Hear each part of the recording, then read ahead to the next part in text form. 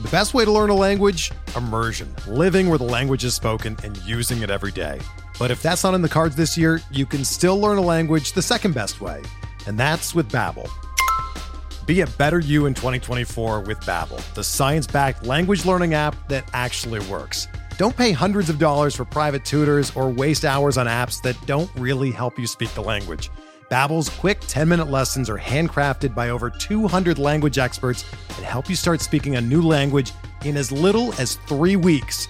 Babbel's designed by real people for real conversations, and their tips and tools are approachable, accessible, rooted in real-life situations, and delivered with conversation-based teaching, so you're ready to practice what you've learned in the real world. Here's a special limited-time deal for our listeners. Right now, get up to 60% off your Babbel subscription at babbel.com/Blue Wire. That's 60% off at babbel.com/Blue Wire, spelled BABBEL.com/Blue Wire. Rules and restrictions apply. Before we get started with today's episode of Bench with Bubba, a couple things to talk to you about. First, draft.com. Draft in your app store. Great way to play daily fantasy sports. Snake-style drafts, just the way you like them. Then they brought you the auction drafts. Then they brought you the best ball drafts. That's what they're killing it with these days. They got some great NFL ones, $25 entry, $1 million top prize, and much, much more. But you can do weekly NFL. They have MLB, NBA, golf. It's so much fun over there at draft.com. And if you're new to draft.com, use SD Sports when you make your first deposit. SD as in dog sports when you make your first deposit, and you'll get entry to a $3 tournament of your choice. Any type of tournament, auction, best ball, snake style, you name it, they got it. Draft.com, draft in your app store, promo code SD Sports. Also, if you give a rating and review on iTunes, I'd much appreciate it. It would really help the podcast out. It would mean a ton to me to take a couple minutes out of your day. I'd really, really appreciate it. With all that being said, welcome to this edition of Bench with Bubba, episode 184 with Dan McNamara of Pitcher List.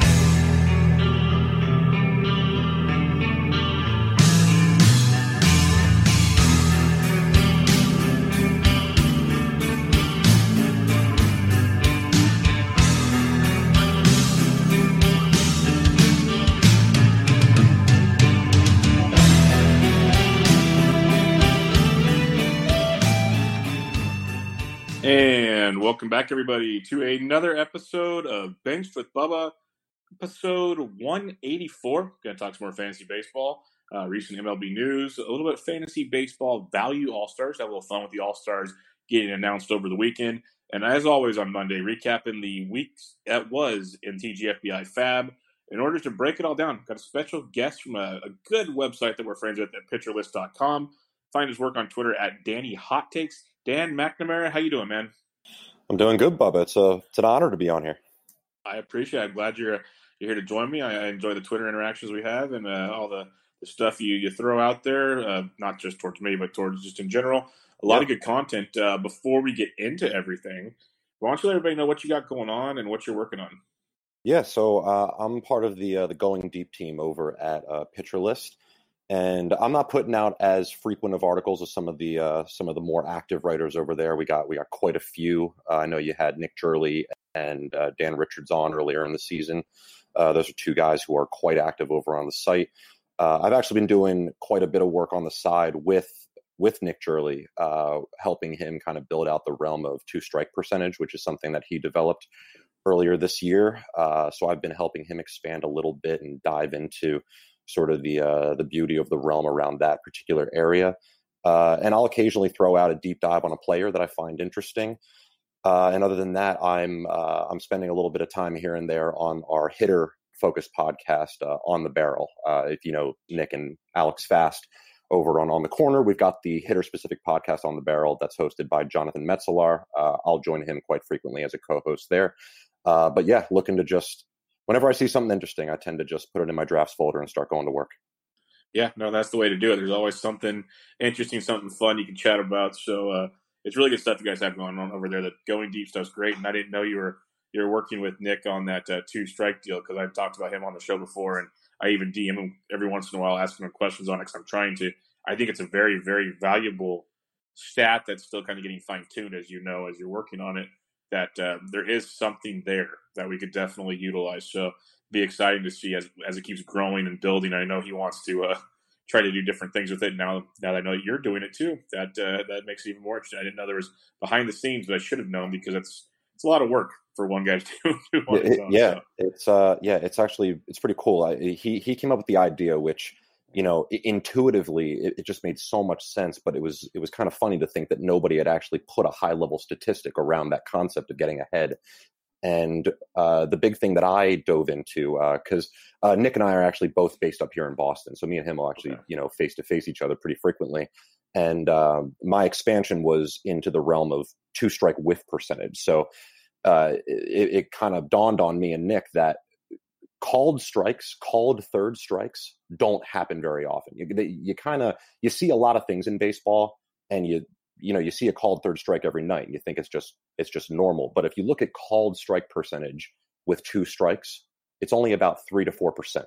So if you're going to get strikeouts, you got to be able to get whiffs with 2 strikes when guys are protecting. And if you can kind of merge those two together, which is how quickly and frequently do I get ahead, along with how effective am I at getting swings and misses, then you've got yourself a really, really kind of a bright star in the making. And you can find guys like the Giolitos, the Matt Boyds. There are other little sleepers like Jordan Lyles who are sort of in that realm trying to figure some things out. So pretty cool stuff. And the one thing that I'll plug is that Nick did work with one of our great data scientists, David Fenko, over at Pitcher List, to finally get a public 2-strike percentage leaderboard up on Tableau. So me and him are promoting that pretty much every day now, and we're going to try to get as many people tuned in as possible.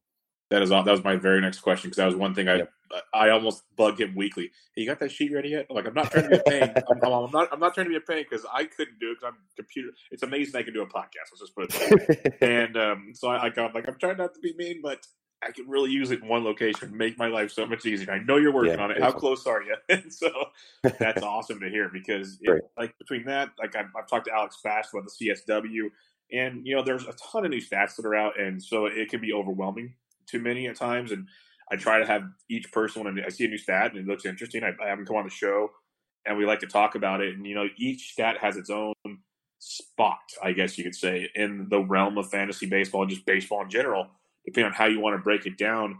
And you're not going to use them all to evaluate something, but you can use each one in its own way to make a good argument, is what I'm trying to get to.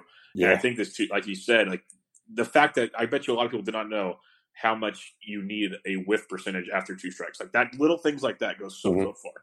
Yeah. And you're absolutely right, by the way. This concept of wanting to find these high level statistics that, for lack of a better term, can let us be a little bit more lazy in our analysis. Yes. It's kind of the year of stats over at Pitcher List. First of all, we've got 2-strike percentage and CSW, called strikes plus whiffs, which are 2 tremendous statistics that can really be used hand in hand to kind of figure out who's got potential in one versus who's mastered the other. And the one thing that I'm really starting to find interesting is that with these high level statistics, especially around pitching, I'm starting to realize exactly how much different success in hitting and pitching is. Because if you were to look at CSW percentage and 2-strike percentage for hitters and how that actually correlates to success, whether it be your expected WOBA, your xSlug, whatever it may be, the correlation is like microscopic, whereas it correlates to pretty much more than half of your success as a pitcher. So it's really, really interesting to kind of see the difference in the 2 realms. And right now I'm starting to garner a real deep interest in, what are those numbers that we can apply to hitting, so that we can really start to figure out what makes a hitter not just, streaky good, but like remarkably and unfragilely good. Yeah, that's outstanding. I had Aaron Sacetta, the creator of Aces, on like a month or so ago. Yeah. It was shortly after I had like Alex Fast on, and I remember asking him flat out, like, a lot of what you're doing and a lot of what Alex is doing, and I'm like, you could almost use these together, find a correlation somewhere, and really kind of take it to the next level. And I know he's open to that kind of things as these stats continue to get developed, and I'm not going to speak for him because who knows what he's doing now.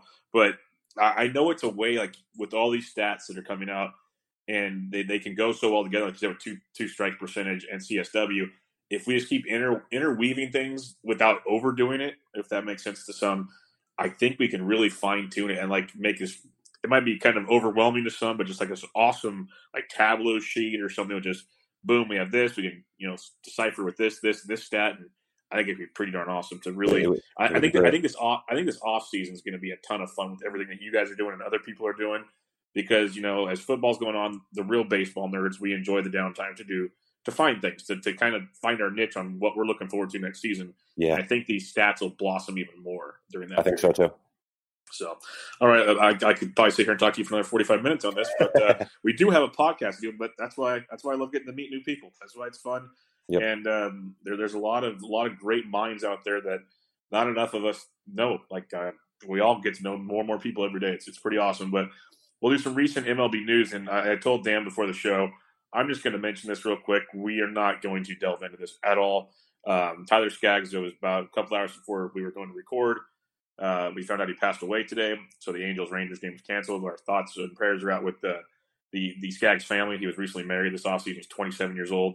And the Angels family, who it just seems tragedy finds that club way too often. But, yeah, I'm not going to go into anything fantasy-wise or anything. That could be on a later show or some other show, but I just wanted to bring that up.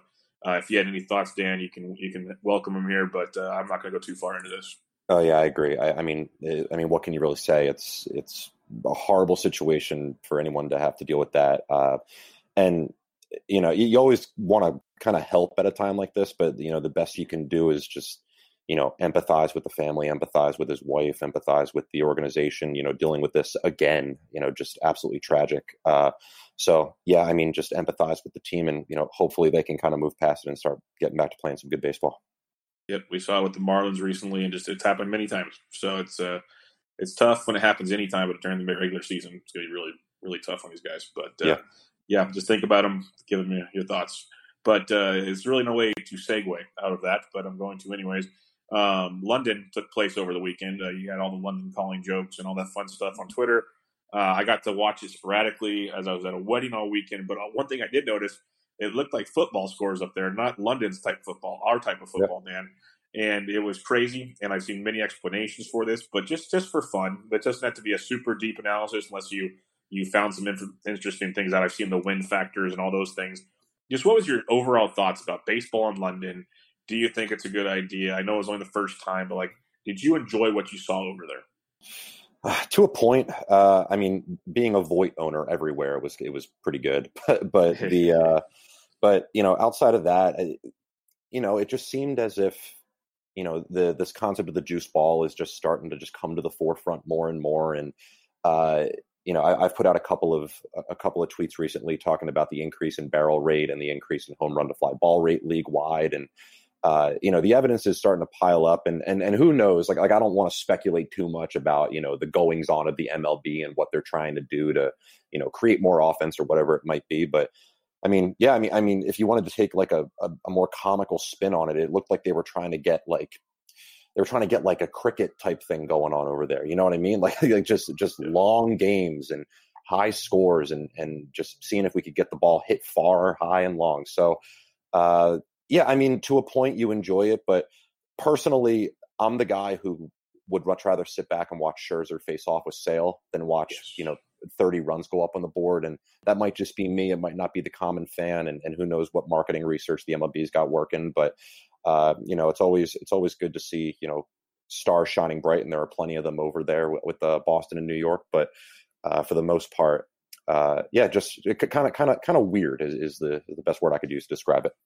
Yeah, I remember when I on Saturday, I knew it had started. I was doing something, so I wasn't tuned in yet. Next thing I know, I look, and I'm like, okay, the game started about an hour ago. Oh, it's still the first inning at 6-6. And I'm like, okay. I thought like my phone had a glitch or something. Yeah. But no, it was it felt like just by watching the highlights and everything, it looked like an NBA All-Star game where no one played defense. It was just batting practice. It was really weird. Like you can read all the explanations on, the way they built the stadium and this, that, and the other. They've already obviously committed next year to Cardinals and Cubs over there. I did not see if they're using the same stadium. I think maybe they'll try maybe they'll try a soccer stadium that might be built a little differently. We'll see. But I understand the reasoning for trying to expand the brand. I didn't think England was necessary for the brand. I thought things were okay over there, but I could be totally wrong. We'll see. But it was fun to see. But I'm with you. I want like a pitcher's duel, or give me like a 3-1 ball game where you get a little bit of offense, but there's strategy involved. This didn't seem like a lot of strategy, so it was kind of tough. But all right, let's talk some news here. Kyle Hendricks will be returning from the 10-day IL on Tuesday, a little sooner than some thought. It'll be interesting to see what happens. Like Mike Montgomery, Tyler Chatwood have been filling in. Albert Alzolay was filling in, but he got shelled on Monday night, so we'll see how that goes as he could get sent back down. What's your thoughts on Kyle Hendricks? Because he's been kind of their ace in the staff. Yeah, I mean, I love watching that dude pitch. It's just so much fun to watch him command the edges of the strike zone. No surprise, he's leading the league in called strike percentage. He's just so good at dotting the corners early in counts, getting ahead. And he's been so good since probably about 4 starts into the season. He had a really rough start to the year, and since like May 3rd or something like that, he's got like a 2.57 ERA and a below 1 WHIP. So he's just been dominating, and he kind of throws me for a loop because, at the end of the day, the biggest thing that correlates to success for a pitcher in terms of their output and their ERA is strikeout minus walk rate. And Hendricks does not walk a lot of guys, but he also doesn't strike a lot of guys out. And so he's sort of middle of the pack in terms of that separation, but he just finds ways to induce that weak contact and find a lot of success year over year. So I love watching him pitch. I'm excited to see him back out there. Yeah, no, it'll be fun to see out there. The Cubs could definitely use him right now because, like I mentioned, Alzolay's he's struggling. He was pretty good his first 2 times. Today was the struggle bus. And then Cole Hamels, he recently went on the IL with a oblique injury, which is not good because he's been pitching great. If we're talking Cole Hamels, what do you?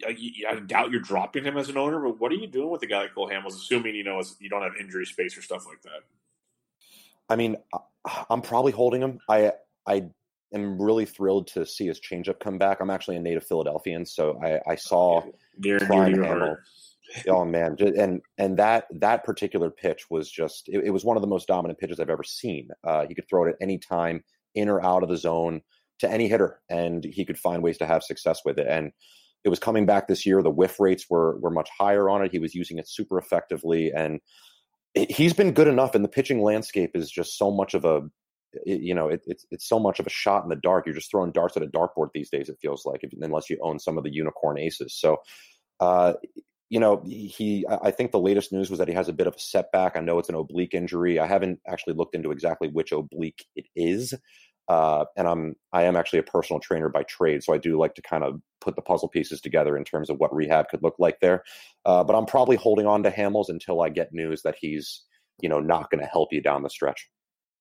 Yeah, I'm with you because some of those obliques can be pretty rough when they come back. But even the article I was just reading to get ready for this, I haven't seen any definite information yet, so it's tough to really tell there. The Oakland Athletics, this is a shame because they're really battling back to get in the wild card race. Stephen Piscotty goes in the IL with a sprained knee. It slid into second base. Had to get helped off the field. It was not pretty. Hopefully it's not super, super serious, but, you got the likes of Chris Davis who's been struggling a bit, but they called up Franklin Barreto. And they've been transitioned with the outfield because, there's no room for him in the infield. He's actually playing pretty well in AAA. What's your interest in a guy like Franklin Barreto right now?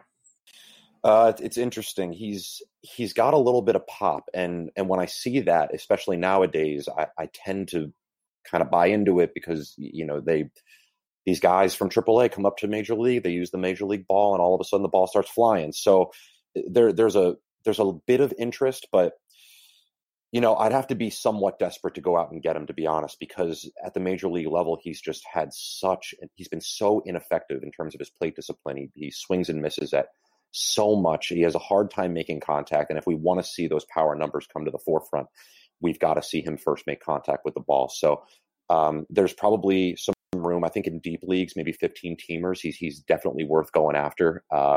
12 teamers, honestly, unless you're really desperate, you've got some injury situations you got to fill. I'm probably not going to be too proactive going after him. Yeah, I'm kind of with you there. Like, he was once a big time heralded prospect, and he just hasn't put it together yet. Getting another shot, play the outfield, which is it's good to see. He's still getting a shot, but it's just so hard with A, your fab budget's probably pretty much burned out by now for most leagues. And B, it's unlike other prospects that have come up, and this, you never know. Maybe he plays great and sticks. The A's have so many moving pieces that you could easily see him disappearing when someone else gets healthy or some other situations like we've seen so many times with Barreto in the past. So it'll be real interesting to see how that plays out, and it'll be fun to watch and see what he does. But I agree, outside of 15 teamers, NL or AL only, probably nothing to really get too excited about just yet. Sticking with the A's, Blake Treinen should be returning from the IL either Wednesday or Thursday this week. Likely one more rehab start on Monday night, a one rehab appearance. The numbers have not been Treinen-esque this year. People were speculating injury had happened, but when he got hurt, the injury sounded pretty severe. He's coming back a lot sooner than people thought. Just what's your thoughts on Blake Treinen? If you were one of the guys that went out and got Liam Hendriks, what are you doing now? I mean, you got to expect that Treinen's going to get the ninth inning role back. I mean that's what he does. He was so dominant in the role last year, and who knows? Shoulders are funny. I always say pain in the shoulder is kind of like a virus because there's so many moving parts in there that you never know. Something could start in the front, and all of a sudden things tighten up in the back, or you get weird types of impingement in your deltoids. It's so many things can just snowball very, very quickly, and for that reason, I get very, very nervous when I see shoulder injuries. If it wasn't anything super serious, they were able to rehab him relatively quickly. You'd certainly hope that, these professional training staffs know what they're doing and they were able to set him up for success, make sure they actually got ground zero of the problem. You got to ride Treinen. He's one of the best closers in the game when he's right. And I would suspect that they're going to be putting him back into that role. Yeah, you'd think they would. As a guy that had to go out and get Hendriks at one point, so I'm desperate for saves and TGFBI, I'm not dropping him right away. I'm keeping him there because at worst, he's going to help your ratios out quite a bit. He's not going to get you saves most likely because, I agree, Treinen's the guy unless something else happens. But if you have room to hold on to Hendriks, I'd hold on to him for now. But if there's something else that pops up along the way, I can see dropping him. All right, the Chicago White Sox have a doubleheader on Wednesday, and they're calling up one of their top pitching prospects, Dylan Cease. People have been pretty pumped on him. Once Zach Callen got the call from Miami, Cease's name was on everyone's tip of their tongues. Been an interesting year for him in the minors, but the stuff is electric. What's your thoughts on Dylan Cease? And we won't be able to add him until this Sunday, but what are your thoughts on adding him as well? Yeah, so hard to kind of analyze these guys without really seeing a lot of the StatCast numbers, getting a chance to watch them pitch too often. I'm not a prospect focused guy, so I don't tend to go to the tape too much on them. But I do know that he's exciting and electric enough that Nick Pollock has had him in the top 100 at the bottom of the list as one of his stashes all year. So that's certainly something that I put some stock in. Nick has always got his pulse on this he's got his finger on this pulse pretty nicely. So I'm certainly excited to see him. Again, in situations where you're a little bit desperate for pitching, I think in deep leagues, he definitely needs to be owned. And if you're looking to either stash an asset where you're looking to make a trade down the stretch to make something happen, or if you're just desperate for pitching in general, I think you got to go out and you've got to just kind of, play your card here and see if it hits. Yeah, I'm with you. And the good thing is because I've heard both sides of the story, most of it, people love him. But I've heard the speculative side as well. It's a doubleheader. They're calling him up to make a start and go back down. I don't think they're going to call up their best guy to spot start a doubleheader. And B, what else once they call him up, what do they have to lose? So the good thing is you should have an idea before Sunday's Fab, if you stick it or not. But I think there's a lot to like here. We saw Brendan McKay recently go. You've seen Gallen and company. This, outside of Jesus Luzardo here in a bit, this might be the last big pitcher we see this year. So go get him. Enjoy it while you can. Let's talk another pitcher. And this is kind of bad. I actually, in a 12-team league, dropped him over the weekend when this news came out because I couldn't hold on anymore. Luis Severino. Every time we get an update, it's usually not good with Luis Severino. And now the latest reports, he's out until at least late August, which means probably into September, which means you're already in the fantasy playoffs or you're in Roto or might not have any use to you at all. What's your thoughts on this Luis Severino, though? Because I said I cut him in a 12-team. I'm even thinking 15's close, if not doable. What's your thoughts on Severino right now? Because it's a shame that we've lost him for pretty much the whole season. Yeah, it really is sad. again, when he's right, probably turns that elite 6 into an elite 7 in terms of the starting pitching landscape. I mean, when he originally complained about the issue in the offseason, I immediately went into a void. And again, that was sort of the health professional in me understanding what was going on. He said that he was experiencing pain behind his shoulder. Now, a lot of times these guys say, I've got some discomfort, and then you hear, he's got rotator cuff stiffness here and there. When you hear that there's pain, there tends to be a pretty severe issue. And I don't know if it's necessarily a tear or if there's a level of impingement in his shoulder that's manifesting itself. But a lot of my communication to the community that we have over at the Pitcher List was that I didn't think he was going to throw 40 innings this year. And that was back in March. I thought that, even if he did come back, it was going to be something that could, come back again. And if they wanted to be super deliberate with him, he might even get into rehab starts where he was going to have issues. So if I'm being honest, this doesn't surprise me all that often. And I mean, at this point, I think you made the right call. If they're saying not until late August, that's just because they're pushing the timetable back.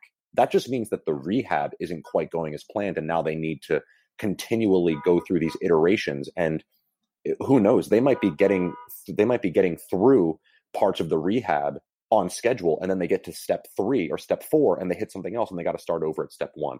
That's sort of how these things go. And for that reason, I've been out on Severino for most of the year, and I think you made the right call by dropping him in a 12-teamer. Wow, so that's really good. That's interesting news to hear. They're like, when you hear the word pain, how do you differentiate just little things like that? So that's pretty awesome stuff. And I got worried when what he hurt his shoulder the first time, and then when he was rehabbing that, he hurt his elbow or something. And I'm like, okay, so he's compensating for one, so that's still not healed. The rush like this is just, it was domino affecting into just problems. Like, just shut him down and come back next season, or get him right, and hopefully by October you can pitch him out of the bullpen or something. But like the kid's so young. What are you guys doing here? Like, really, what are you doing? This is silly. But because something must be seriously wrong, like you were saying. And I think he's pretty much droppable. And would you agree almost pretty much all formats? I think it's all formats. I think you got to remember that he wasn't even quite right at the end of 2018. I think true. If you owned him, you remember, and if you paid any attention, you remember. But who knows if it started then and they just weren't aware, or he didn't know that it was an element of discomfort until the offseason and the spring hit. But he hasn't been right for probably about a year at this point, if you really go back to when he started to struggle. So who knows what's going on here? I'm with you. If I'm the Yankees, I'm really, really just trying to get this guy right. That's a good point, because he did second half of last season was not strong. And, with a young kid, maybe they were thinking it was just wear and tear on the first full season, because he went big innings compared to normal last year. Yes, he did. And really interesting stuff to think about there that isn't discussed nearly enough, or at least I haven't heard it. And I've listened to a lot of podcasts. So that's very, very interesting tidbits there. Let's go to Texas Rangers, to starting American League outfielder Hunter Pence. Yes, starting American League outfielder Hunter Pence. As a Giants fan, that hurts quite a bit. But he will embark on a 2-game minor league assignment starting today on Monday. So he should be back middle to end of the week, get a few games in before the All-Star break. He's had a really good season. Are you buying into Hunter Pence the rest of the way, or what's your thoughts on Pence going forward? Yeah, again, one of these guys where – I think the big story was that Carlos Santana was going to get the hometown start in the All-Star game. I was so much more kind of, gotten sort of like emotionally invested in the Hunter Pence side of the equation, because I mean, the guy was pretty much left for dead after last season. What was his WRC plus, like 59 or something like that? I mean, it was bad. It was really bad. It was really low. And I think, what he did was he played winter ball down in the Caribbean, fought for a minor league contract, sort of willed his way onto the team in the spring, forced his way into the starting lineup, and all of a sudden, and again, who knows exactly what it was? I know there's rumors or reports of him, really trying to attack his swing and change his swing up a little bit, to kind of, he's always been sort of an axe chopper, and who knows if that was something that just wasn't going to work anymore with the way that pitchers were attacking hitters. But he did something to sort of retool his swing, and the StatCast numbers don't lie. I mean, he's absolutely smoking the baseball. So it just hard work paying off. I mean, that's just that's just the epitome of it. Just seeing what the guy's able to do, being left for dead, less than a year ago. But outside of that, I am buying into him. I think being in Arlington always helps in terms of just adding a little bit to your pop.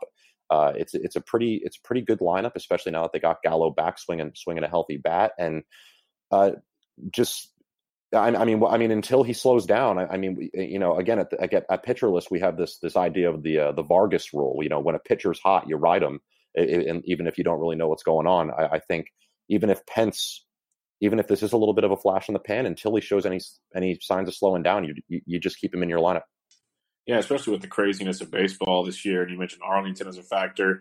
And what he did, he went to a batting instructor. He went to the Caribbean. He did a lot of things. He changed a lot of aspects to his game. And it's showing. He's playing great. And he's got that all-out hustle he's always had.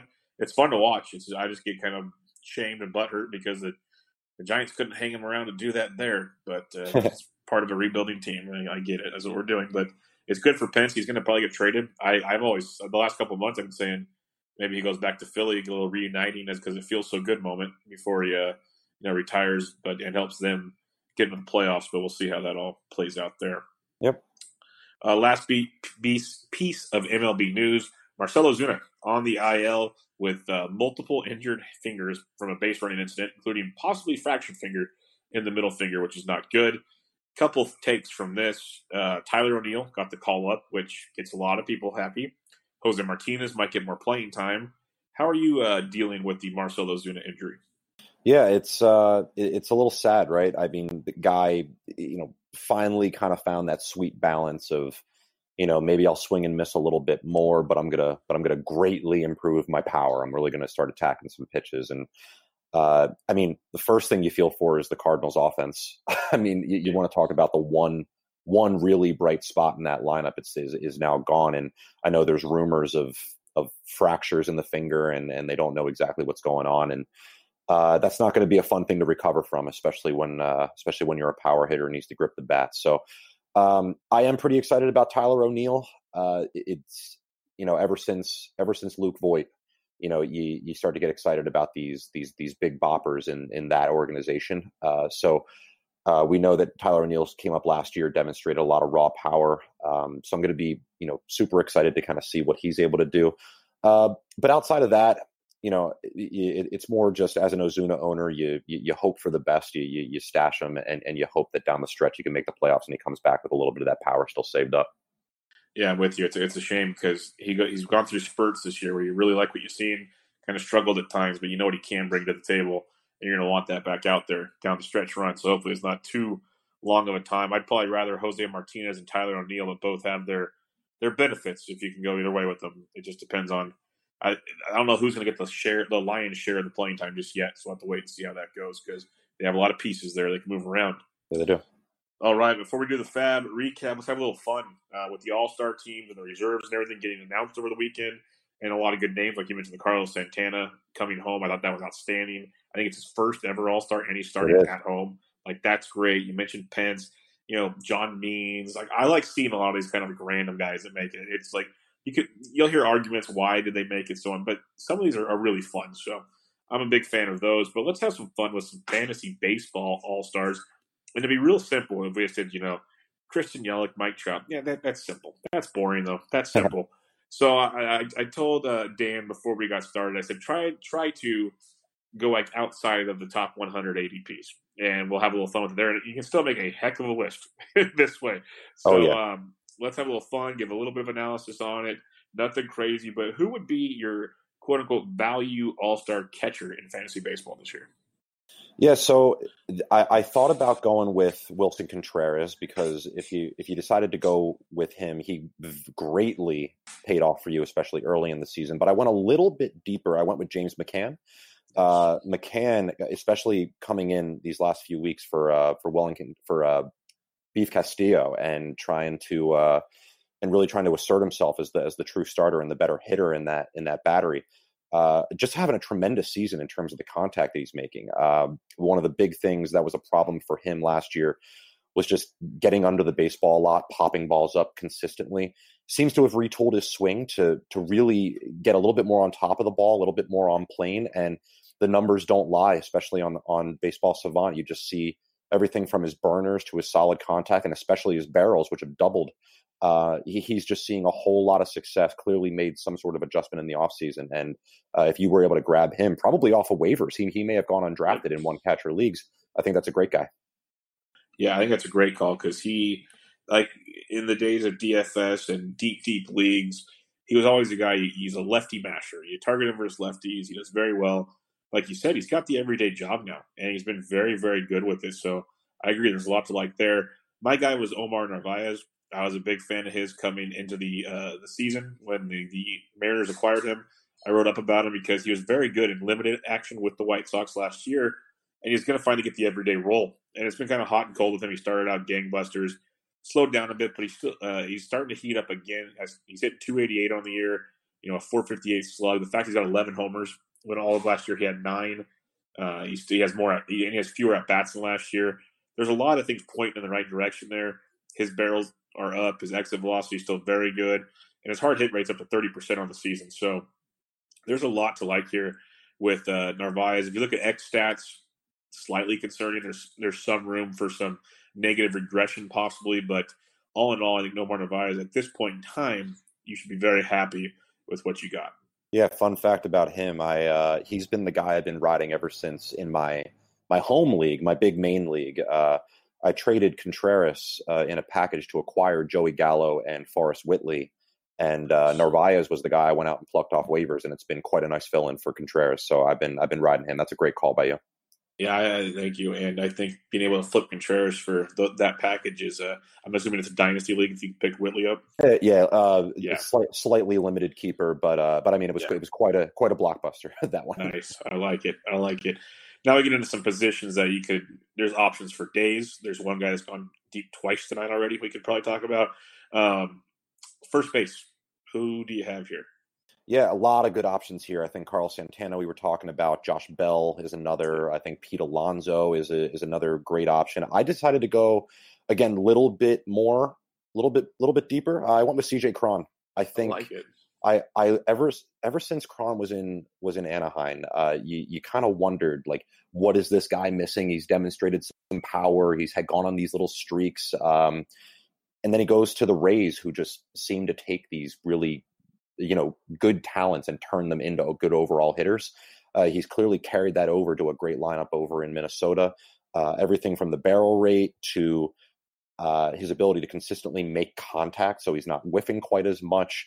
And that's sort of a rare, thing that you see where guys are able to sort of cut back their whiff rates and their strikeout rates while simultaneously increasing their power. So overall, if you went with CJ Cron, I mean, he's delivering for you some really, really positive output. And the one thing that I really, really love about him is that he's one of 6 players right now that have an xSlug over 500 for both breaking pitches and fastballs, which is pretty spectacular. The other 5, I believe, are Trout, Yelich.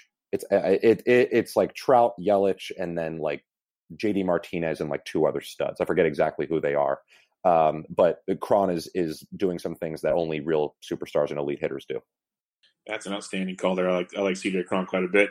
You mentioned the one I was going to talk about, Josh Bell. I'm just over the moon with what he's done. Already tonight, he's hit his 23rd and 24th home run of the season. He's 3 for 3 so far on the night. He came into the night hitting 301 with an OPS over 1,000. And what I love about him is you saw like increases in his overall hitting profile coming into the year, and you were waiting for it to balloon. And he went from 7% barrel last year to 14.3% this year. He even increased his exit velocity. His hard hit rate's up to almost 51%. Which is just wild when you really think about being able to put that together over and over again. And he's just getting it done in all aspects of the game right now. And I don't see a ton slowing him down anytime soon. So I'm a big Josh Bell fan. I agree. Carlos Santana and Pete Alonso have been outstanding. It really goes to show you, looking at this, kind of doing this value thing here.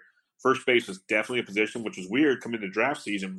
A lot of people talked about it might not be as deep as we once liked it to be. It's really top heavy, but there's value. The value is coming through big right now. It's coming through really, really big, and there's a lot to like at the position. I agree. Second base, there's a lot of ways to go here. Like, I think all of my guys have multi-position eligibility that I wrote down. But what do you have at second base? Yeah, again, sort of honorable mentions here. I think DJ LeMahieu is the one on most people's mind. Yoan Moncada, having sort of. Well, I don't really think it's Yoan Moncada's breakout quite yet. I think this might be sort of the Ketel Marte like pre-breakout kind of thing.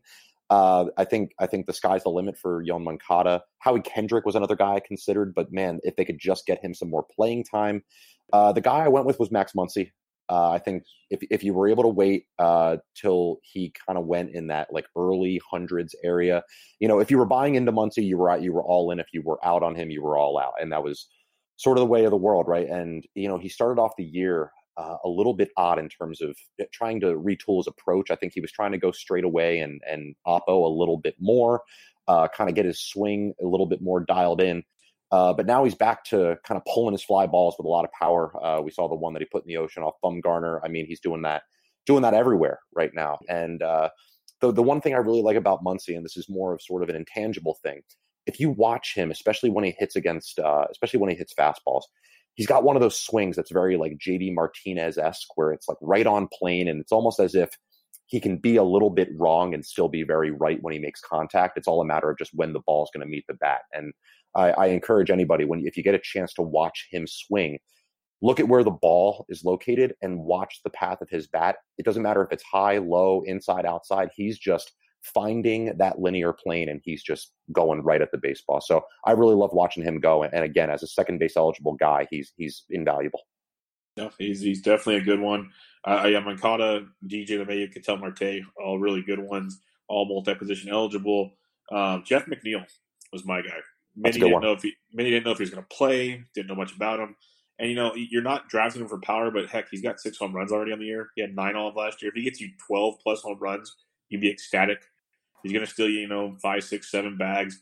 But the fact he hits 348 and he hits at the top of that order and he scores runs like crazy, he was undrafted in a lot of leagues. Kind of like your McCann talk. Like McNeil was not taking places, and he's been amazing. He's really disciplined at the plate. Only a 64% chase, or a 34% chase rate right now. Contact at 64% there, but he's very, very diligent at the plate. He takes advantage of what they're giving him, and so far so good with him. He's one of the best leadoff hitters you could probably think of in the game right now. One of the top ones, and he made his first All-Star team this year, so it was really good to see. And he shocked a lot of people, and I think he's now tied or second on all of Mets history for 4-hit games in his career. Like he's crushing it in all levels, and I think he's not going to hit maybe 350 for the whole year, but I wouldn't be shocked if by the season's end he's hitting 325, 330. The dude is that good at the plate. So I think Jeff McNeil's a good one. Yeah, I'm with you. He's one of those guys who hits a lot of what Baseball Savant refers to as flares and burners, and those he's in the top 10 of what I would consider to be qualified hitters, maybe like 200 hitters on the list, and he's those flares and burners. I think when you think about a flare, a lot of people think about those little like jam shots that kind of fall into no man's land in the outfield, but if you look at the array of what flares and burners cover, for the most part, it's really, really hard hit balls. So if you're hitting a lot of flares and burners, you're basically not quite hitting the ball high enough to get that solid barrel contact, but you're still smoking the baseball, and they're very, very high value balls. So he's clearly got a level of skill that allows him to do that consistently. And again, these contact guys that demonstrate that they can hit the ball hard, you want to own those guys in this day and age. Yeah, because eventually, like you're basically hinting at the launch angle will come into play. It's going to be a beautiful thing. Exactly. So, let's head over to shortstop. This was a position coming into the season. Everyone raved about how deep it was, and so far, so good in that respect. You could have a ton of options here, Dan. Where are you going? Yeah, I think the obvious choice that I didn't go with was Fernando Tatis. I think that Jorge Polanco was another really good option, and to go on the Mets and to kind of go deeper into the Mets side of the equation, Ahmed Rosario seems to be kind of breaking out a little bit, but I went with Dansby Swanson. Dansby Swanson is doing some incredible things right now. I mean, he's got 15 home runs in a lineup that is just absolutely clicking. In terms of sort of retooling his approach and his swing, hitting the ball so much harder. He's over 90%. He's up into the top 75 percentile in all of baseball in that regard. He's barreling the ball at a 12% clip, which is more than double what he's ever done in his career. And the other thing that he's doing is he's cut back a lot on his strikeouts because he sort of retooled his two-strike approach to not whiff quite as much and protect a little bit better. So he's doing a lot of really good things. He's hitting well against he's slugging really well against both fastballs and breaking balls. And the thing that makes me even more excited is that if you look at his expected numbers, it appears as though he's getting relatively unlucky. So with a guy who doesn't rely for the most part on things like, he's not a dead pull hitter. He's not a guy who likes to bail out for fly balls. Hitting a lot more line drives, not popping the ball up too much, has a nice all-fields approach, and demonstrating an ability to hit the ball a lot harder. Swanson's a guy where if you played the waiting game and finally got him this year, you're extremely happy.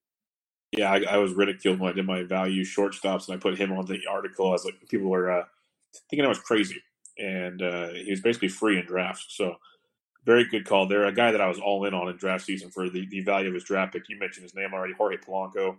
And he's done nothing short of making me very happy about that suggestion. Hitting 320 on the season, only 11 home runs. I'd hope the power and speed would be a little higher. The speed is what concerns me the most. I'm really wondering why he's not running, unless it's just his team. All they do is hit home runs now, so maybe they don't run.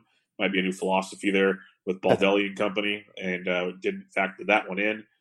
But the guy is hitting from the right side and the left side, switch hitting beautifully. His barrel rate's up to 7% on the season. That's a definite career high. And hard hit rate up to 35%. So I'm a big Jorge Polanco fan when looking at value there. But you mentioned a lot of guys like Ketel Marte again and Eduardo Escobar, two D-backs, were also honorable mentions for me. Yep. Third base, what you looking at there? So could have even put this guy at second base. I went with Mike Moustakas, and I took him ahead of Matt Chapman and Rafi Devers. I really wanted to talk about Devers, but yeah, I feel like you can't pass up on Moustakas right now. And I think one of the big values for him is that he's played 44 games at second base. He's your second baseman if you own him, most likely. 23 home runs to this point in the season, hitting right there with Christian Yelich. Who knows when the top of that lineup with Lorenzo Cain, like if Lorenzo Cain can start clicking again. They haven't even, they've gotten a bit of a lull this season from the likes of, Travis Shaw and Jesus Aguilar. So the fact that Moustakas, with pretty much just Yelich there with him at the top of that lineup, has been able to do what he's done, super impressive, super valuable, cutting back on, some of the stuff that he used to do in terms of his whiffing and his striking out, finding a way to make great contact in what's, obviously a great hitter park. So I couldn't pass up on him as a value third baseman. Yeah, I love that call quite a bit. I like all the ones you mentioned there. Devers has been a thing of beauty to talk about. And then I took Matt Chapman. This is a guy that he's been a favorite of mine for 2 or 3 years now. I've been a big fan of his. One of my bold predictions this year is he goes over 30 home runs and competes for MVP. And he's got 21 already on the season. So that's making me feel very happy. Hitting 270. When you look at his StatCast page, 97th percentile in exit velo, 93rd in hard hit, 88th in xWOBA, 88th in x slug. And he's even, sprint speed, he's even 76, which no one would count. And he's a Gold Glove infielder, like one of the best third basemen on the planet right now. He's increased his barrel rate, his hard hit rates through the roof. And one of the stats I like to look at, because WOBA and xWOBA are fun and they're very, very good tools. xWOBAcon, balls on contact, is 425. Like when he puts the ball in play, really good things are going to happen with Matt Chapman. And this guy just keeps getting better and better and better. And I think the sky's the limit for this guy. And I think the ideas of getting him after pick 100 are going to be long gone next season. So yeah, he's a guy who I talked about very, very early on with John Metzelar on the barrel. And at the time that we talked about him, I think it was right around the end of April. And, at that point he was barreling the ball at like 18%. And his whiff rate was down at 14%, like something microscopic. And, the odds were there was always going to be an element of regression there, but it was sort of like how much regression is going to occur, because when someone does something like that, it's something you have to take note of, kind of like the Yelich breakout, the Voit breakout, things like that, or the Herman Marquez last season. And Chapman has seen that regression, but he's sort of stabilized right now at that 12% barrel rate and that 21% whiff rate, which are it's a very above average whiff to barrel ratio if you look across the league. So showing that he's very much an above average power hitter. And the one comment that I always like to make about him, it's hard to put a number to this, but I think that there's an intangible element to the clean conscience he goes to the plate with how well he plays defense. I think that has to be something that goes on in the head of these players. And your thought, you're spot on. I mean, if you expect to get this guy, even really, I don't know if he makes it out of the top 60 if he continues doing what he's doing, because he's always going to be on the field. He's going to hit in a lineup that's going to continue to be pretty good. I think he's just going to be an extremely viable talent next year in draft season. And two things on that real quick. You mentioned the clear conscience. I've said that for so long, that if a guy plays great defense, his job is not an issue. Then that, for kids especially that are coming up, that's huge. Because we just talked about Franklin Barreto, who's always got someone, he's always looking over his shoulder. And that might affect how he's playing, because when he's in the minors, he's a really good hitter. And so there's a lot to be said about that. Like, Chapman could go like 0 for 60. I'm not saying he would, but he probably still have a job because he's that good defensively. He has nothing to worry about. So it's crazy to think of. And then just for fun, like with this pure speculation, July 1st, you mentioned, top 60. A guy that I'm kind of just off the top of my head want to compare him to, and I think name value keeps him ahead of Chapman. But if you really break down the numbers, I would take Chapman. I'm curious your thoughts next season. If things keep going the way they're going right now, would you rather have Chris Bryant or Matt Chapman? Ooh, man, that's tough. I think I'm probably going to go with Chapman as well. I mean, it's pretty remarkable to think about. But again, when you think about Chris Bryant, shoulder issues tend to be something that always seem to come back. I know that he's hitting the ball well this season, but you never know when those issues are going to remanifest themselves as he takes some time off. And in this day and age, he's hitting the ball very well, and a lot of people are comparing his season this year to his MVP season in 2016. But you're not really taking into account the fact that it's a different year. It's a different ball. It's a different landscape. If Chris Bryant was what he was in 2016, he would be a better hitter than what he is right now. And I think Matt Chapman has demonstrated that he's only gotten better every single season, whereas Chris Bryant has sort of stabilized as a very, very good hitter. I would take Chapman as well. Yeah, that's why I think it's going to be real interesting if this keeps up come draft season, because name value is going to keep a lot of people on the Bryant train, or I'll gladly take Chapman a round or two later. It's fine with me. Me too. All right, let's talk outfield. Break down one of your sleepers and just give me a couple more names so we don't do all three of them. Yeah, I think the big sleepers that I wanted to talk about were Avisail Garcia and Scott Kingery.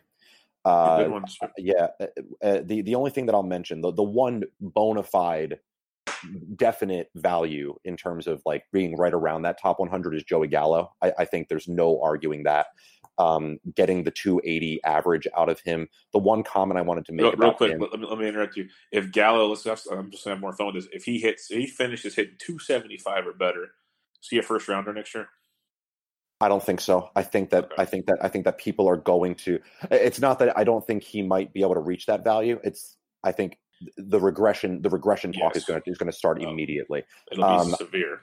Yeah. Yes. The one thing I'll say about him, the big change in his approach is that he's just not swinging as much, and it's both in and out of the zone. And the big thing that he's decided he's not going to do, he's not going to chase balls upstairs. The one statistic that I wanted to point out about him that I found yesterday, if you look on like the attack zones on Baseball Savant, if you go right above the zone, right on the edge or above, he's cut his swing. He's cut his swing rate from 40% to 20%. I mean, that right there is just remarkable. I mean, it's huge. It's basically him saying, you know what? I see a ball in one spot, I'm swinging at it. If I see it up here, there's not a chance in heck that I'm going to be going after it. So I thought that was super interesting, and obviously it's been a ball to watch him play. But the two sleepers that I wanted to talk about, Garcia and Kingery, obviously I was a guy that I kind of hitched my wagon too early in the offseason. I thought going to the Rays was a great situation for him. Again, a guy with a lot of talent, the ability to make great contact with the ball, going to an organization that seems to maximize that. You see it with Pham, Cron, Austin Meadows this season. And knowing that he was going to get a chance to DH, where he could focus on hitting, had me very, very, very excited. And granted, probably since about June 3rd, so most of June, he's had quite a rough go of it. I think he's batting about 222. But up to that point, he was a bona fide stud, really kind of top 85 to 90 percentiles across the board. He's also got 8 steals on the season, something that people really weren't going to. If you signed up for Avisail, if you happened to draft him, you weren't expecting a 15 to 20 steal pace, which has just been a bonus. That's something that I've been super happy with. And as for Kingery, a lot of really exciting things with Scott Kingery. He seems to be a little bit more dialed in. One sort of, deep thing that I've done when I've dove on him is he's not pulling as many fastballs as he did last year. He's pulling a lot more balls in general. And for the most part, it's when he hits fly balls, he's deciding to pull them. He's a guy who's not fouling quite as many pitches off. He hits a lot of balls down the line. So when you look at his expected batting average versus batting average, that probably plays a little bit of a role in that gap because expected batting average doesn't actually take into account the direction. So some of the balls that are being hit at low launch angles with certain speeds, they're probably finding ground because he's a guy who actually does tend to get around these breaking pitches and pull them down the line pretty effectively. So an increase in barrel rate with a similar whiff rate. I'm really excited. I think he's on the verge of having another mini breakout, kind of on the same plane as Ketel Marte as well. So I think next season is going to be the big season to own Scott Kingery in that Phillies lineup. I like that call on Kingery. We're finally seeing why they paid him so early when people were surprised by it. Like he just didn't have it together last year. Looks really good now. Yeah. Couple for me, Austin Meadows. I think that one, he kind of jumped on the scene earlier than I expected, at least. And he's been great. A little slow since his injury, but he's been really, really good. Trey Mancini was another one I loved coming into the season. But the guy I'm going to talk about, and he is just crushed with 21 homers on the year, 270 average. And which is crazy, his X stats actually show some positive regression coming his way. Yeah. Is Max Kepler. He has been outstanding, 44% hard hit rate, almost a 10% barrel. Like I said, his xWOBA, his xSlug, all those numbers point to positive things. His exit velo is 80th percentile, hard hit 77th. His defense is great. His defense is really, really good. He's showing speed out in the field. Only one stolen base again. I think it's that new Twins philosophy because he was like a 5+ steal guy, not there. But the power is legit with Max Kepler. Again, for people that don't know his story, from Germany, he didn't learn how to really play baseball until 6-7 years ago. So this is all new to him. He keeps getting better year after year. Like look at his pages on Fangraphs, on Baseball Savant. Everything just improves every season. And I think this guy he's finding that next level, and he might even have another one after this because he's still figuring it out. Like if he can put a 280 to 300 batting average together with 30+ pop, which I think he can do, this guy's going to be scary, and I'm a big fan of Max Kepler. Yeah, I think with him, there's going to have to be a level of trade-off somewhere, but I don't think that 325 or 275/30 are off the table. I think that both of those are options.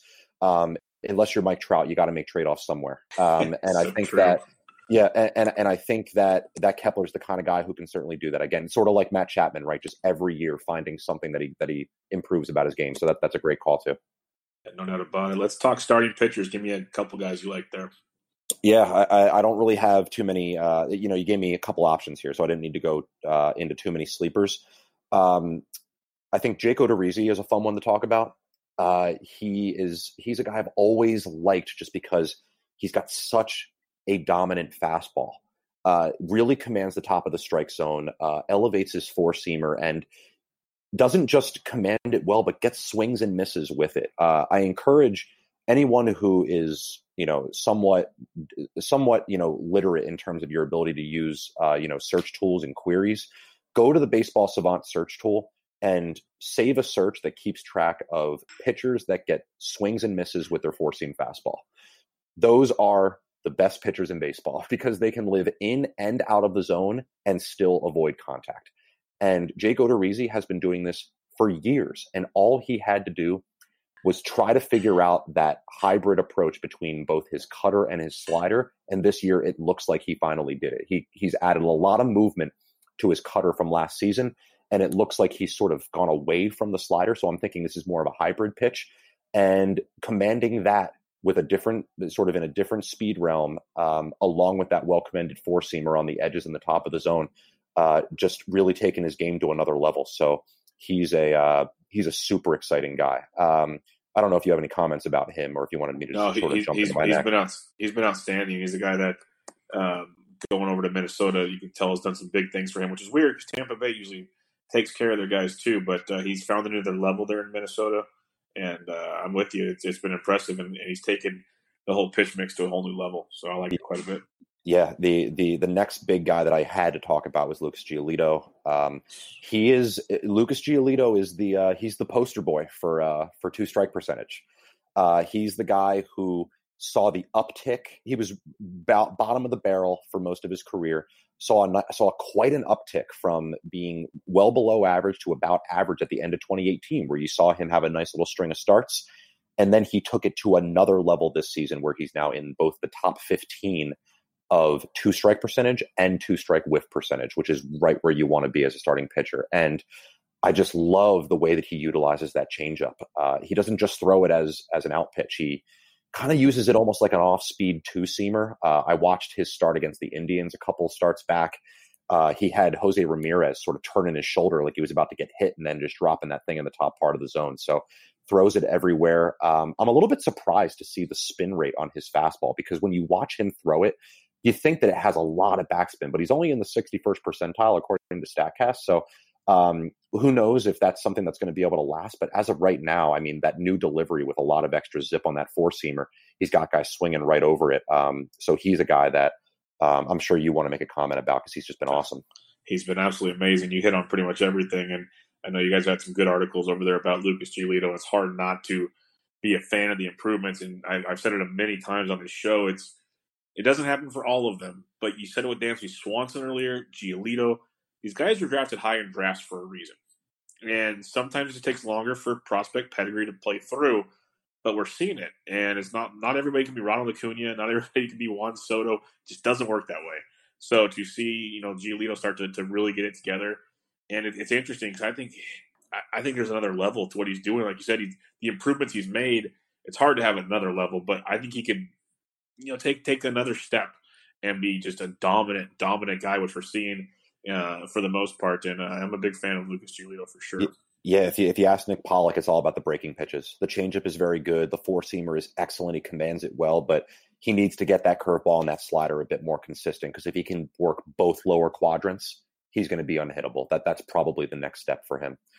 I know I've heard Nick Pollock. He talks. He's obviously the pitching guru, but he talks about the off-speed pitches quite a bit. You hear it in baseball. Two pitch guys like Archer and company aren't going to really make it as starters. You need at least a third pitch, and Nick likes to almost say you need a fourth pitch. Are you okay with what are your thoughts? I'm not a pitching guru. I learned from these guys. I try to figure it all out. I figured three pitches is enough. Do you think Giolito needs all four, or do you think three is enough? Yeah, it's funny. I talk to Nick all the time. I love picking his brain because he's lived it, right? He pitched at the college level, and if you ever get a chance to really have the conversation with him, which I have multiple times, he just loves the art of pitching. So different guys have different strengths, and Nick likes to look at those strengths and see who can exploit them versus who has that next gear that they can get to in terms of having a different strength. I'm personally a believer in having three pitches, a four-seam fastball, and then a breaking pitch and an off-speed pitch. Because if you can work the upper half of the zone with that fastball and then get your off-speed pitch and your breaking pitch to work both lower quadrants regardless of the hitter, I think that's where you want to be as a pitcher.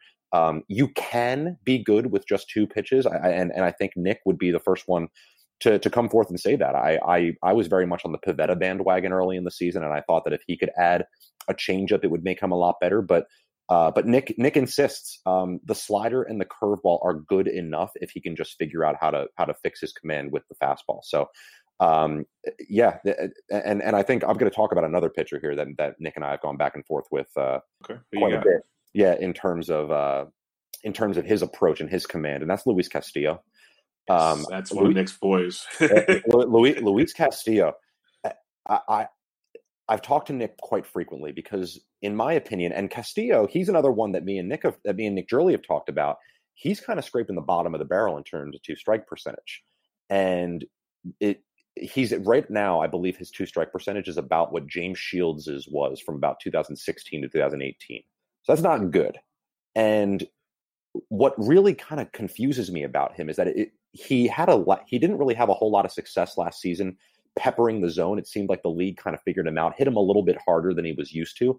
And now he has gone the total opposite direction. And if you look at his zone rate, His zone rate is in the high 30s. It's the lowest in baseball. He loves living outside of the zone and getting people to chase that changeup.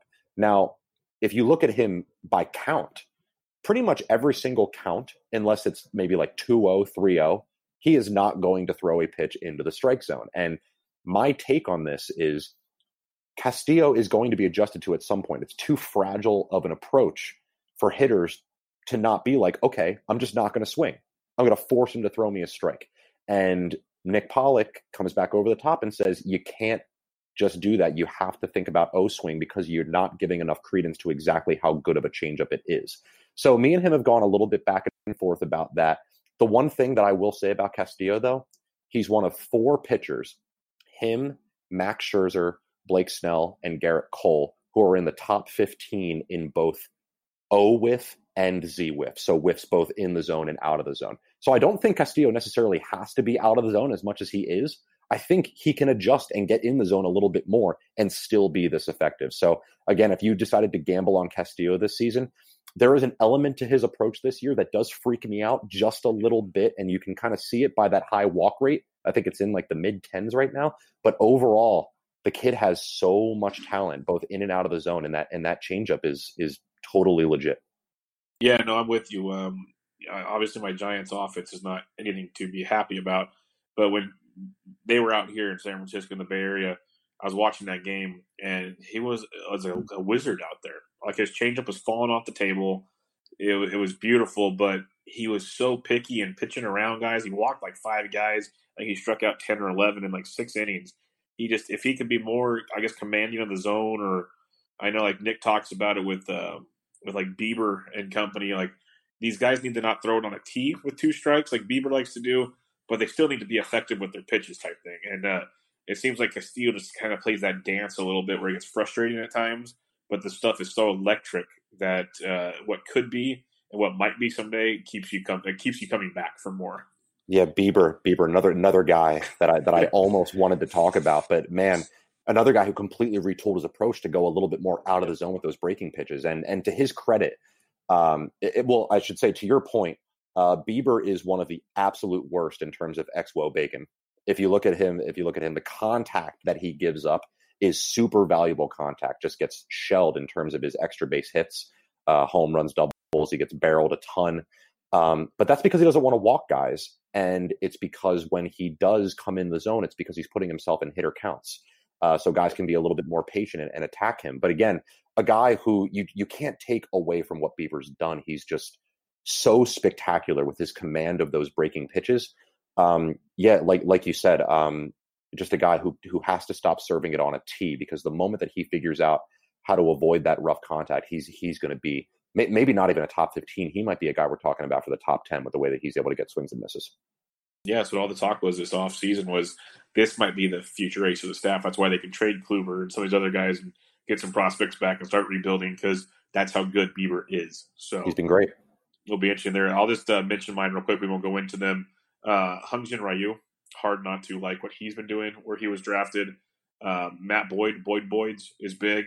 And then one that surprised me, there's a bunch of them, like obviously we talk about, but one that has surprised me a ton.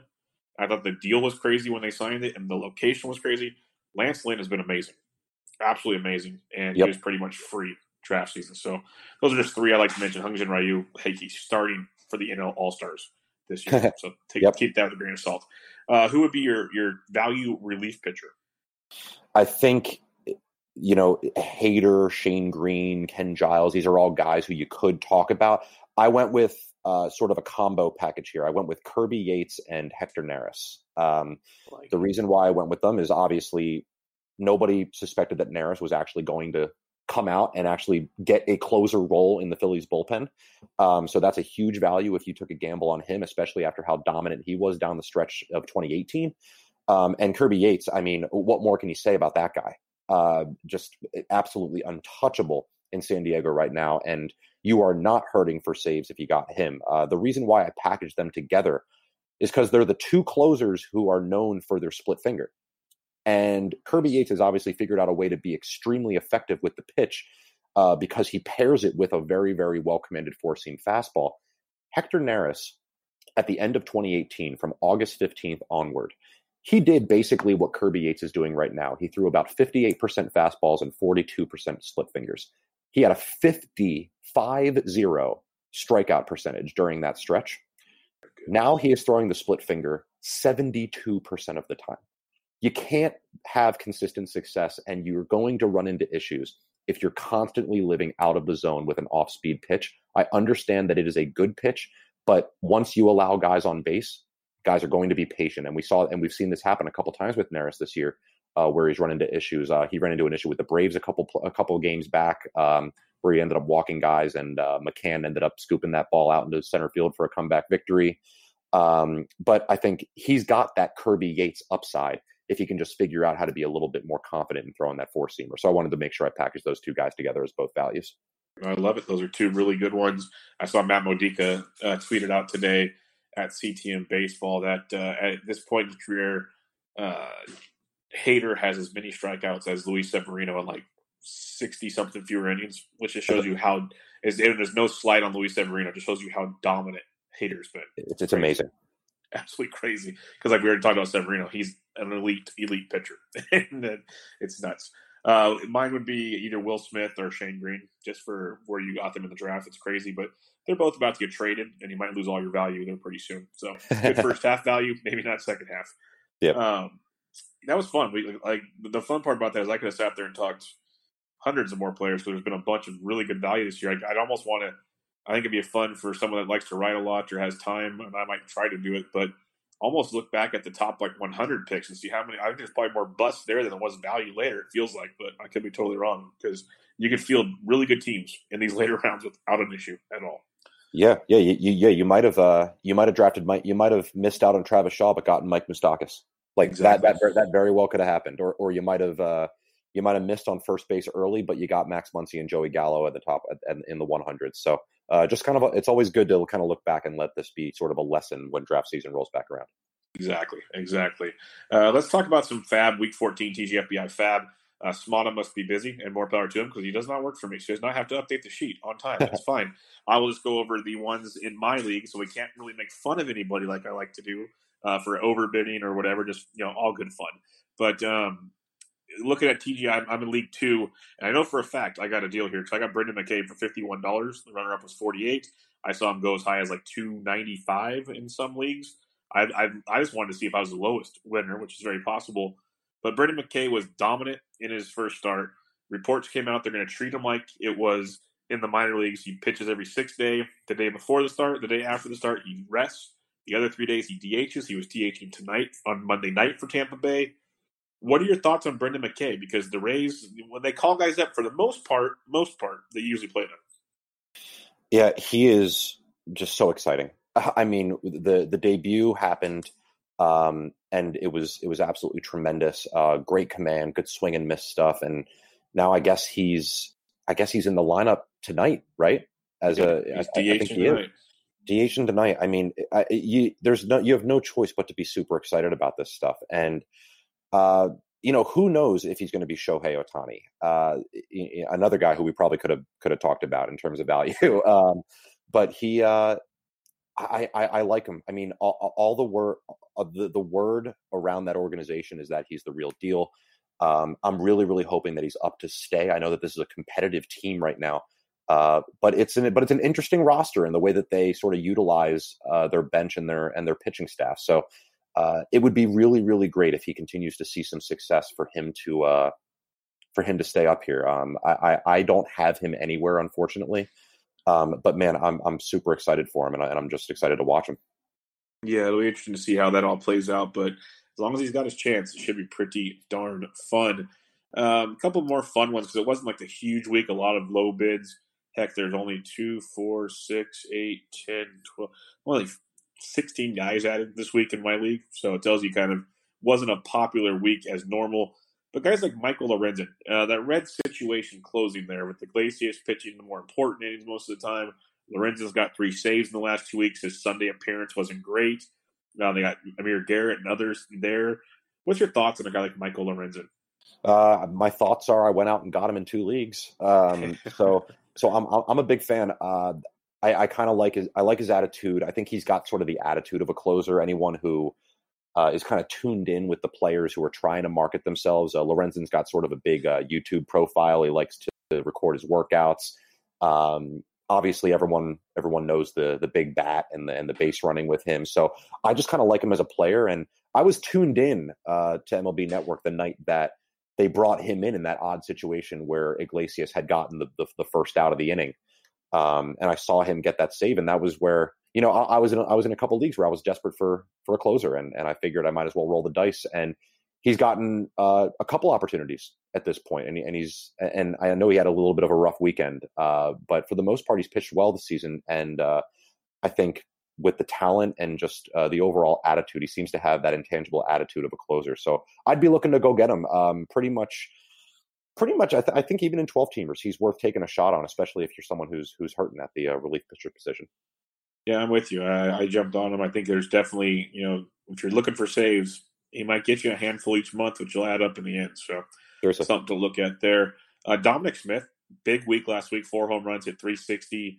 He's been playing a lot more often, playing in the outfield for the Mets. They're giving him run. He was a big-time prospect when it came to power in the minors. He was added for $16 in my league. What's your thoughts on a guy like Dominic Smith? The only thing I could say is really that prospect growth isn't linear, right? I mean, that's the golden statement, and as a Phillies fan, obviously I don't tend to root for the Mets, but it is an exciting franchise. I mean, who knows if the Pete Alonso and Ahmed Rosario, the Pete Alonso legit breakout and the Ahmed Rosario sort of mini breakout that's happening right now has him just a little bit more competitively inspired to be a part of what's happening. Conforto's continuing to swing a hot bat. It's hard to put numbers to it because when someone is so bad for so long and then starts to put it together, there are a lot of things that start going right for you as a hitter. So hard to point to one thing. It's good to see a top prospect coming forward and starting to have some success. So, obviously if you're in deep leagues, 15-teamers, maybe if you're in 5 outfield, 12-team, might be worth going out there. I'm sure you have somebody you can drop for a hot hitter. Definitely a guy to definitely keep your eye on. No doubt about it. Alex Dickerson was a common one. He's another hot hitter to talk about. Martin Perez, I had him early this year. I dropped him. He's a 2-starter this week. So a lot of the pickups are 2-start starters pretty much. But just overall, as you guys evaluate pitching a lot over there and the hitters also, but Martin Perez started out like a gangbuster, really slowed down. Do you have any thoughts on kind of what's going on with him? Do you trust him to find it again, or are you just really concerned? What's your thoughts on Martin Perez? Yeah, he was one of those guys who was lagging a little bit in the 2-strike realm, and his CSW was always sort of sitting right around league average. So there was always sort of the concern, is he overperforming? But he's obviously pitched well this season. He pitched a little bit better down the stretch, but he seems to be regressing back to his old self, which is not a very, very good pitcher. I don't have all the confidence in the world that he's going to re-find it again.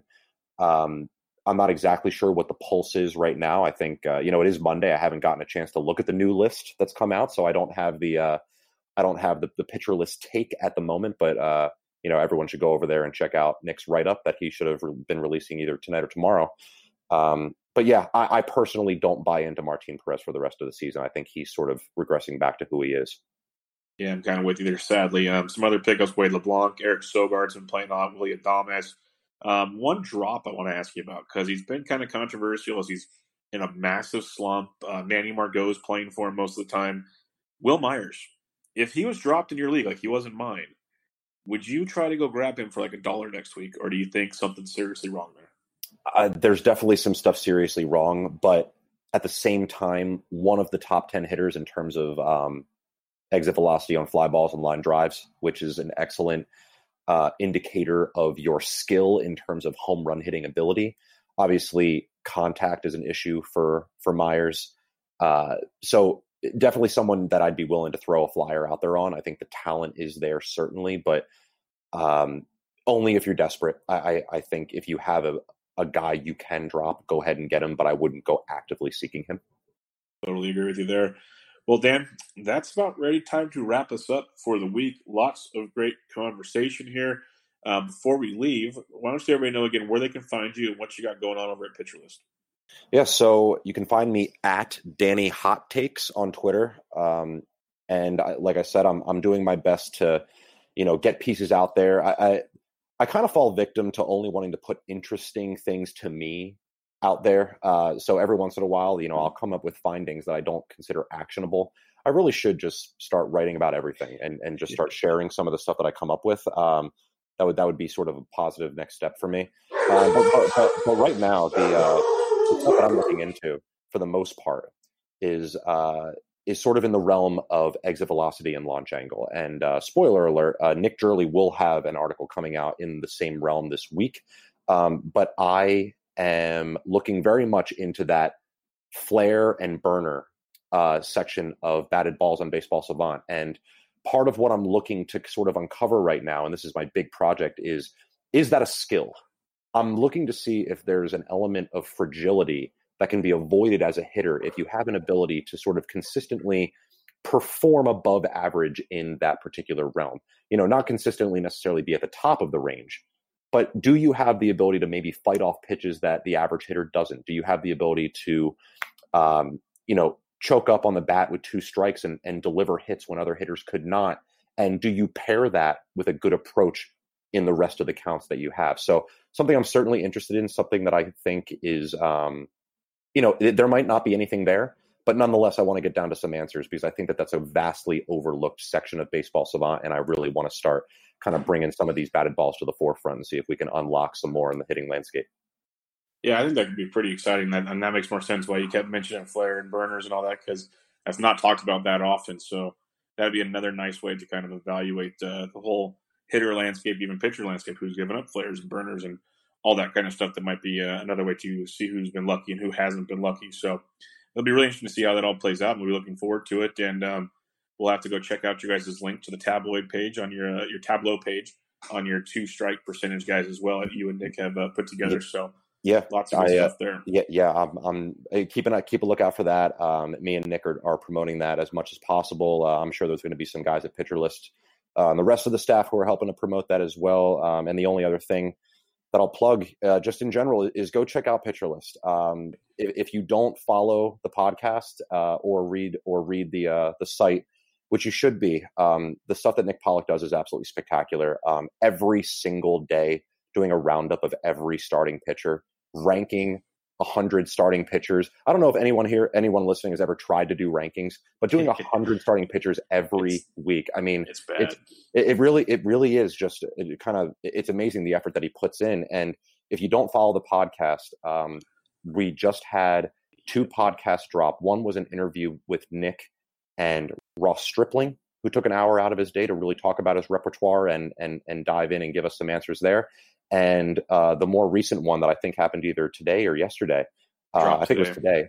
I dropped today. Yeah, was a full 1 hour interview with David Cohn. So we're really, really starting to expand and do some really exciting things over there. So if you don't follow the site yet, I highly encourage you to. And also, we have our Discord server. If you support the site on Patreon, you get access to our Discord channel where you can actually interact with a lot of the writers and Nick himself.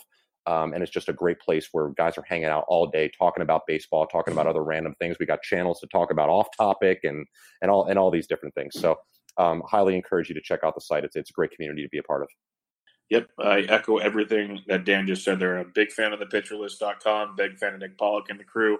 That's why I keep trying to have more and more of you guys on there, because there are so many of you guys that write over there that I still am starting to meet. And if I'm just starting to meet, I can only imagine we need to get you guys out there more. And because a lot of great stuff. I had a pleasure chatting with you tonight, Dan, and we'll definitely have to do this again because, like I said, I could have sat there and we could have probably talked for another 2 hours on All-Stars alone and just had a blast. So we'll definitely do this again sometime. Yeah, time and place, Bubba. You just let me know. Yeah, we'll do, man. I appreciate it. Everybody, this was Bench with Bubba, episode 184 with Dan McNamara of PitcherList.com. Catch you guys later.